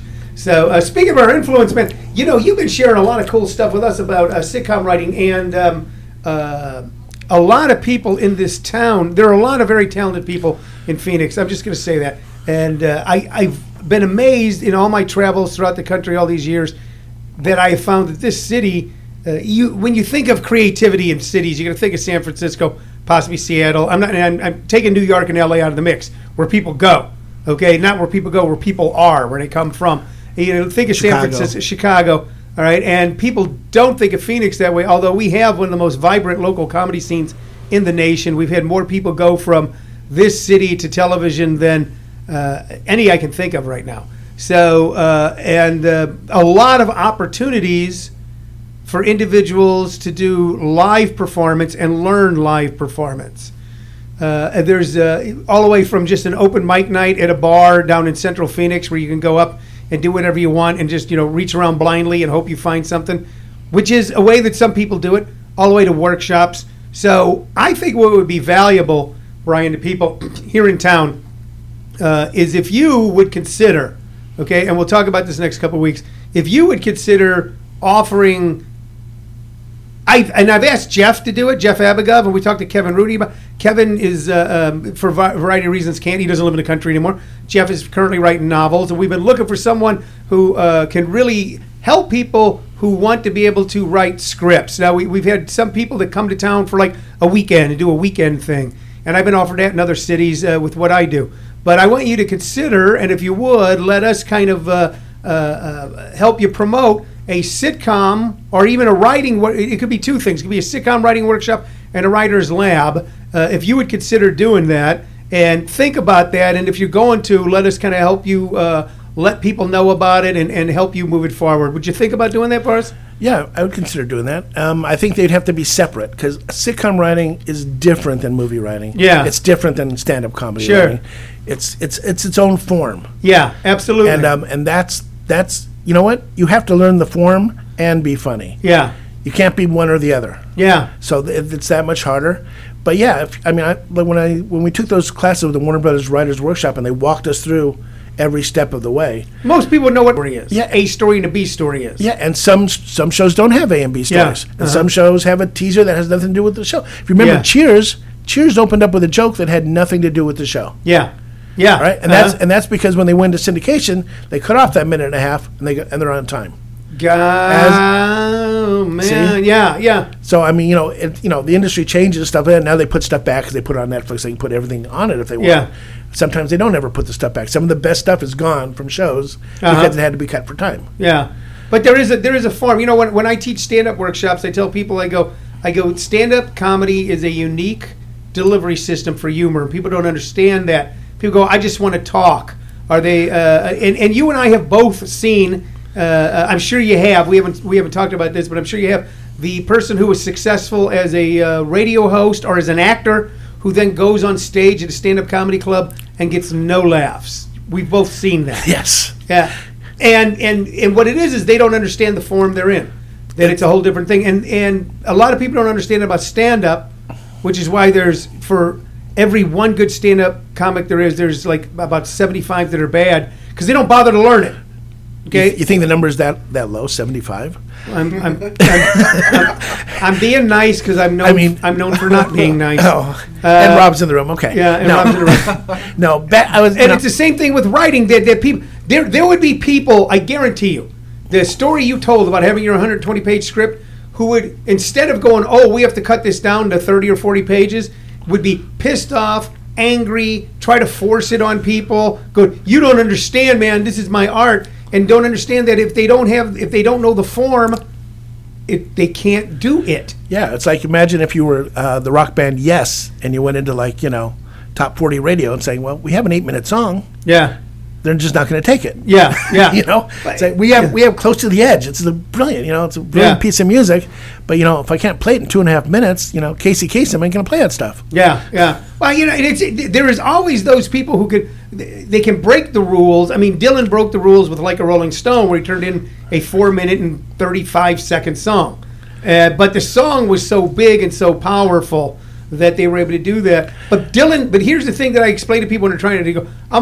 I read a great story of Jerry Garcia where they said, and they said to Jerry Garcia of the Grateful Dead, "You guys never sold out." He goes, "It's not like we didn't try." He goes, "We wanted to hit records so damn bad." Yeah. He goes, "Our problem was we were so zonked out at the time. We do an 11-minute song with no vocals and go, that's going to be the single." That's how he goes. That's how stoned we were then. Yeah. And he was stoned during the interview. Absolutely. Yeah. So, but they knew the rules. Garcia knew how to write songs. He started out playing folk music on a banjo. Sure. So It's Dylan, like Ray Davies from the Kinks. Yeah. He knew like what song structure was. I mean, he loved all those songs, all those pop songs, and he wrote songs that fit the structure, but in his own voice. And that's what you have to do in a sitcom. Yeah, and Larry David kind of was able to break the rules of sitcom because he knew sitcom. You know what? Some people say he broke the rules. I don't know if he broke the rules. He just did it well. He did it well. Yeah. He did it darn well. I mean, there's been shows that weren't really about much. I mean, Three's Company. Come on. Yeah. What was that really about? Yeah. It's about a guy trying to pretend he was gay so he can screw the two girls. I told you my story. I don't know if you remember. Yeah, about the first time I ever saw Three's Company, and I was sitting with two guys. There were no Hell's Angels in St. Louis, but there was the El Forasteros and God's People, and I was with two friends, guys I'd grown up with, who now were at like 1% Motorcycle, and they invited me over to this party because hey, Steve's old lady's having a baby. It's not his baby, but he's going to raise it because bikers have ethics, and they had a keg and stuff. I think someone got beat up initially right away, and I'm sitting on a couch in this kind of beat up living room between these two bikers. I go, Visick, you need to watch his show. It's a good show. And I go, yeah. I go, see that guy? I go, yeah. I go, he's banging those two chicks. And I go, really? I go, they showed it? I go, no, but you know, it goes, why else would you live with two chicks? But he's got to act like a queer or he's going to get kicked out. It's really good. It's like these guys that they just beat somebody up, sold meth, robbed someone, and they're going, it's a good show because this guy's back. And I go, it was Three's Company. Yeah. First time I saw it, I was with bikers. Yeah. And must have been better then. And I went, well, I'm like, the bikers, I mean, you know, it's not. I mean, if you don't laugh, will they kick your ass? Yes. Okay, well, yes, they would. So it must have been fucking hilarious. You don't think it's funny, huh? Funny. You know, you had to think about the time. We had two very pretty girls. What a revolutionary idea that was for television. Unmarried. We'd just been a couple years away from the Dick Van Dyke Show and separate beds in the Mary bedroom. Tyler Moore. Yeah. I mean, And that was classic, right? Yeah. That's one of the best of all time. Yeah, all that stuff was happening. You know, I mean, Three's Company was a revolutionary idea, though, where it was a man living with two women and they were unmarried. Yeah, then you moved on to My Two Dads, which I said Michael Jacobs produced, about a woman who got wasted and screwed two different guys, had a baby and just dropped them off at the guy's house and said, you take care of them, I don't know which one of you is the dad. That's where America went to. There's been a cultural quickening, isn't there? Yes. Well, you know, and that was considered a family show. Uh-huh. That's what always blew my mind. It's like, this isn't like cool. Yeah. You know, and later on, what did that show become later on? It became Two and a Half Men. 2.5 Men, yeah. And they were all really the odd couple with a kid. Yeah. That's what they were, odd couple. It all comes back to Neil Simon. Yeah, absolutely. It all does. It all starts with Neil Simon. R. Ewing Kaufman, who wrote all the great lines for Groucho Marx. There you go. So, hey, man, so I want you to think about that, okay? And keep us informed about your decision. And if you do decide to do it, how you'll be moving forward. But I think that's a component that I think that the artistic and entertainment community in general, we have a really good acting coach in town. Linda Waymeyer is a fantastic acting coach. Her politics are about 300, they're about 180 degrees from mine, okay? But we are very good friends, and she's a fantastic, we have a great acting coach in town. Some people say we have a good stand-up comedy coach in town. Really, who's that? It's Bo Regard. His name is Bo Regard. Right. We have some other really good workshops in town. What we don't have, we have a good a guy named Matthew Deering has a kind of a good a youth program in town. My friend Ken Ferguson and Dave Speck have great improv. We don't have someone that can show people, and it's for people who just want to do stand-up, I go, you got to learn how to do more nowadays. Like the people who study with me and then move to Los Angeles, they go, "What should I do?" I go, "Take a serious acting class." Absolutely, acting class. I mean, you took acting classes. I You did. studied Stella Adler, right? Lee Strasberg. Lee Strasberg. Yeah, I His wife. Yeah, well, yeah, Whatever. yeah. That's the way they got along. They hated each other. No, but I think it is important. Stand-up isn't just standing up and telling jokes. Yeah. It really isn't. You have to come up. You have to be a different person. I mean, I've read so much, and I've talked to so many stand-ups. I've worked with many stand-ups, and the transition from being a stand-up to being on a TV show is huge. Yeah. It's not just. It's not. And Jerry also- Seinfeld made it look easy. And also the writing of it, and we touch on it, and this is what we're going to talk about. What time? How much time do we have? We don't have. Okay, I don't think we have enough time to really delve into this as much as I want to, but I just want to touch on it a little bit. So I know people. I've known really great stand-up comics who could never keep a job on a sitcom or even get a sitcom. And my friend Jeff Abigov, who's a good friend of mine, good friend of the show's, talked to me one day, and Jeff is. He's pretty blunt without realizing how blunt he is. He's one of those guys. Yeah, he's a good guy. Yeah, he is a good guy, but he'll say stuff and we go, "Whoa, why'd you say that?" And he go, "Well, it's true." And he asked me one time, he goes, "All right, I'm going to ask you a question." I go, "What?" He goes, "I've hired you to write on a show." And I think, Jeff's going to hire me to write on a show. Jeff doesn't do that anymore. And he goes, "I'm going to hire you to write on a show." He goes, we've got the story, and there's a joke that makes us all fall out of our chairs." He goes, "But it has nothing to do with the story." He goes, "Does it stay in or go out?" I go, "Well, if it makes everybody fall out." He goes, "That's the problem with comics on sitcoms, Tone." I go, "What?" He goes, "People watch to attach to the character and the story. And you guys always," he goes, "not always," but he goes, "my problem with stand-ups is they always want to put a joke in. They had nothing to do with anything." Absolutely. We call those jokes. Yeah, yeah, yeah. If the joke doesn't come from character, it's not a good joke. Yes. Now, there are some shows that do very well with jokes. There's no question about it. Yeah. And there's comedians that do well with jokes, right? Yeah. That just tell jokes. Yeah.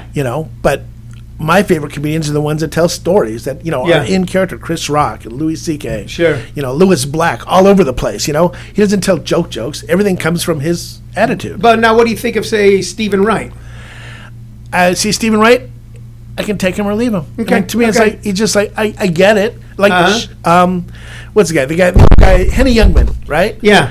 Total jokes, right? Absolutely. But he gets funnier the longer he goes. Yeah. Because now you're getting into his character of the guy that's only Into telling his this- character. And that was Exactly. Stephen Wright's problem, is the character could not hold your interest. No, because it was A dull. non-emotional character was not going to hold your interest Right. for an entire hour, and no one understood that. People, I don't know why he's bigger, because there was nothing to attach. Henny Youngman, Rodney Dangerfield, we attached to even Right. you Well, go back to Dangerfield, even told jokes about himself. He told jokes about his character, about his life, and he threw jokes in there, but they were all kind of related. well, yeah, he did jokes Yeah. related to the general topic of I get no respect. Exactly. I'm a loser. Jack Benny, everything. I'm cheap. Yeah.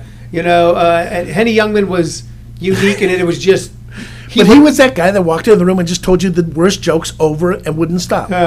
He just turbo. What it was like a turbo thing. was. Like, have you ever driven a turbo car and it's Yeah. just going faster and you go, oh, Yeah. and even if you pull off the gas, it keeps going for a while because the engine, what the engine's doing. Yeah, He was a kids out there, if you go look up some Henny Youngman, you're going to want to stop it after about 30 seconds to 2 minutes. Let it go for 10 minutes and tell me you're not dying of laughter after that. He was the one who said, when my rhythm is right, I can read out of the phone book and make him laugh. Yeah. What people don't understand about him is he was like a musician, because working off a rhythm. Absolutely. It was with him. It was the beat. Was Take My Wife, Please. Yeah. He was the disco. He was the disco of comedy.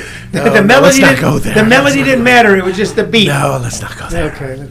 Disco Okay. fuck music. That's another show. Listen. All right. Every once in a while, don't you hear a little Gloria Gaynor and go, "Damn it!" Now that it's here's how I look at disco. I look at it like I do John Wayne. Now that he's dead, it's okay to like him. Oh, wow. Now that disco's dead, I can go back and listen. But what do you call this new EDM stuff? It's disco, right? You gonna tell me that you don't like "Love to Love You, Baby"? I'm not saying anything live on the radio here. Love to love you, baby. I have a reputation, Tony. Come on. Look, you got your woman here. I don't have one right now, so I don't have to admit I like that. It's like Rumors by Fleetwood Mac. Every guy goes, I love that album. No guy loved that album. They bought that album because their girls loved the album. No man walked into a Tower Records on Sunset and goes, I got to have Rumors by Fleetwood Mac. No guy ever did that on his own. His girlfriend goes, oh, I love that record. That could be when you look back. I mean, there was a lot of stuff that they did. I was a Fleetwood Mac fan before Buckingham Nicks. Yeah. I was when I was a kid. When I was 15, I had tickets to see Fleetwood Mac at a small theater in St. Louis. They were canceled due to lack They of were a rock interest. band back then. They were a blues rock band. Yeah. They were totally blues, all Chicago blues. I love that stuff. Then they morphed into kind of a when I got like a Danny Kerwayne and Bob Welch when they were doing, and they brought in the female piano player Christy McVie, and they were doing like Sentimental Wind and Hypnotized and stuff, and so they were very, very good. And then Buckingham Nicks came along. Look, it's catchy pop. It's great catchy pop. Yeah, it's it's chick music. REO Speedwagon, chick music. I hate REO Speedwagon. I can't stand REO Speedwagon. I grew up in St. Louis. They were the opening act for 50% of the bands that I saw, and you would just go, all right, I'm going to go get high in the hallway. They had like 3 good songs, which they... No, they had no good songs. Come on, they had 3 good songs. End of the show, I was dating a girl. She loved REO Speedwagon, so I had to take her. Yeah. That's why I bought the records, because I had to buy the records. Rob, you know about this stuff, right? No. No? Okay. He has no women nor records. No? You never bought a record or a piece of music because your girlfriend likes it? No. Have you had a girlfriend? Yeah. Okay. No? But you never, she goes, oh, I got to see this. Gone She to a still show liked my that... music. So you never gone to a show because she wanted to see it that you didn't? I went to my first concert like a year and a half ago. What'd you go see? The Goo Goo Dolls. I don't know what's worse. Seeing them. A man with makeup. That explains Rob in one sentence. I hated REO Speedwagon. I hated Ted Nugent. Ted Nugent was just Flash and nothing. I mean, Ted Nugent was Kiss. Yeah, it was just great. Now, in all honesty, when I was 12, I bought his first record, but it wasn't. It was the Amboy Dukes, and they had this psychedelic song called "Journey to the Center of the Mind." I saved up and bought that album when it was like $3.99, and my allowance was $2 a week, whatever it was. And so, but he was just garbage, and he was another one always opening. You're going to see somebody, and there's opening Ted Nugent or opening REO Speedwagon, and I hated those people. Yeah. So, but now you like Ted. Now you're a big Ted Nugent fan. Ted, he is the elevation of idiocy in a way that I went, okay, well, it'll stop with him. We will never elevate another idiot to this level, and now there's an election going on, and we've elevated a new idiot. All right. Listen, man. I almost made it. I almost made it. Hey, this is true. I don't know if you saw this, okay, as far as the polls go. This might give you time to pause, okay? That Donald Trump is leading by 20% with men over 40 who would wear a clip-on tie and blue jeans to their daughter's wedding. So, they would grab their daughter's ass. Yeah. Men who are jealous when their daughter's getting married because now they've lost that special friend. He leads with that group. Also, men who wear leather vests with a lot of buttons on them. He's running away with that vote. That was your old people back in St. Louis, right? Your old biker guys. Yeah. We're going to vote for him because he kicks some ass. Yeah. You know what? We're going to vote for him. I'll tell you why. And they did the 2-finger point. This point. No, they did the whole hand point. Yeah. I'm going to tell you why. Okay? Because he'll kick some ass. Yeah. That's why we're voting for him. It's time this country started kicking some ass again. Give me a beer. You want beer, man? You're not voting for her, are you? It's like people think they'll convince you by their intonation. You're not voting for her. Well, now that you put it like that, I see the light. Absolutely. Now that you've sounded I never heard it that explained so eloquently. Yeah, it's it's people. It's the kind of people where they'll go, tell me why. You tell them, they go, oh, come on. Like you go, you know what? Now that you said, oh, come on like that, I understand. I have now seen the light. It was your oh, come on. That's Facebook in one sentence. It is. Yeah. I got to stop. I do, because I'll just see someone. I go, all right, this guy. I'm just going to torture this guy. And I'll just zigzag through a thread. Yeah, but you know what? It's like the thing about Trump and Trump voters. They don't care. They just don't care. They don't care. It's like, and that's just the world we live in right now. One of the frightening things about this country, in one level, is that people don't understand how hard it is to screw up this country.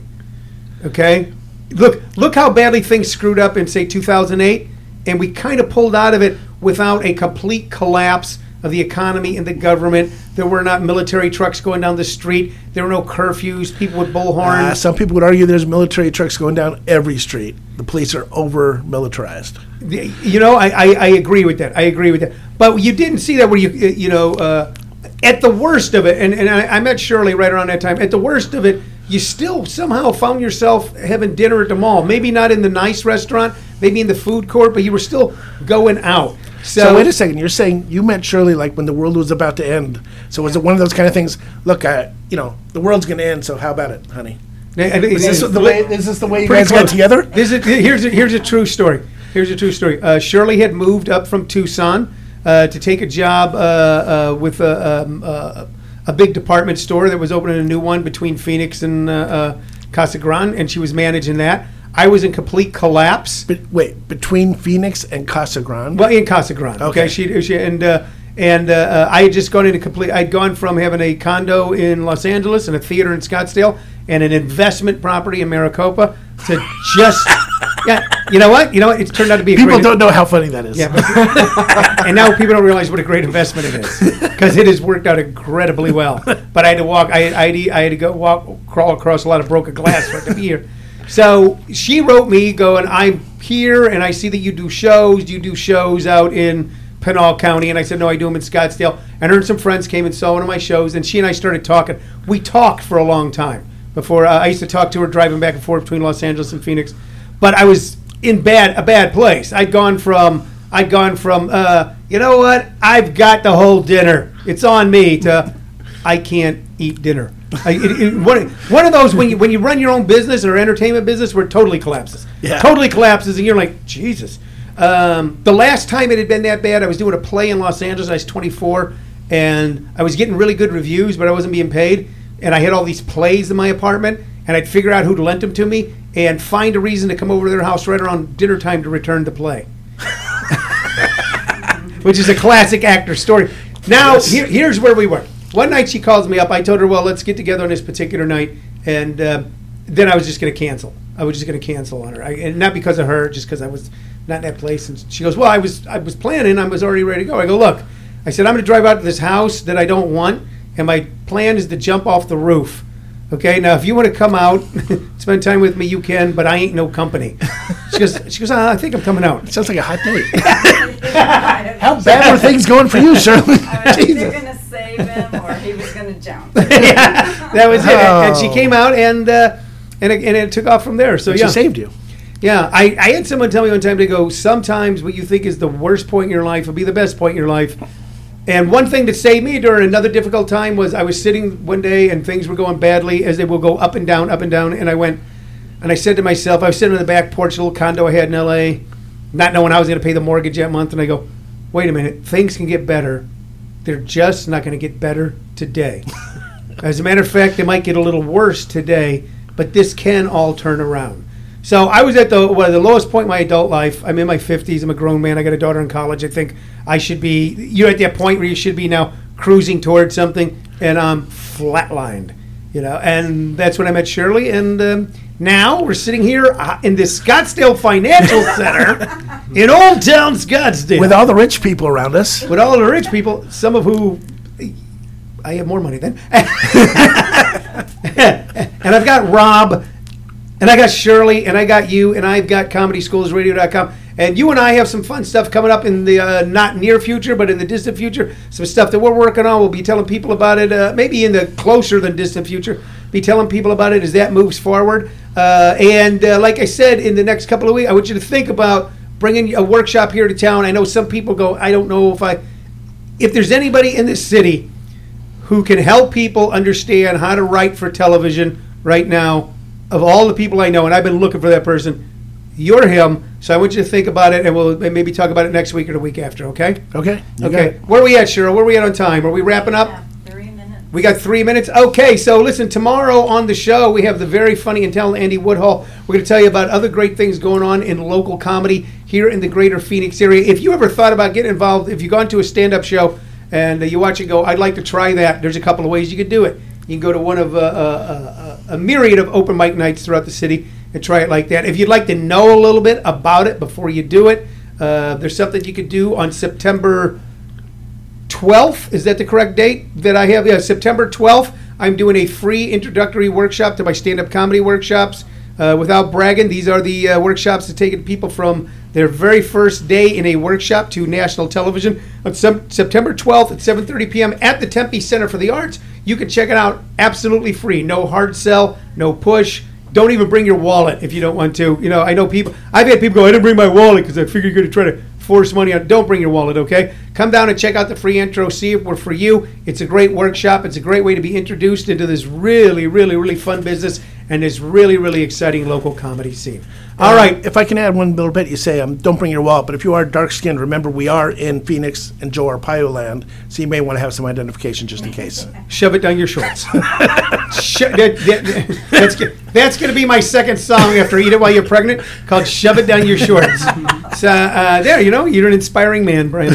All right, we just had a great conversation with Brian LePan, and you can download this. If you're listening to it live, tell your friends if they want to listen to it. Then in a couple hours, they'll be able to download it on ComedySchoolsRadio.com. It is now there for the world to listen to in perpetuity. Okay, that was, you know what, I had to think. That was one of those words, as I was forming the sentence, I'm going, will I be able to get that word out?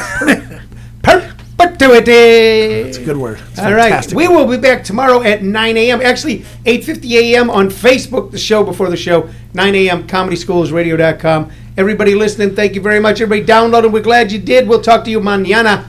Bye-bye.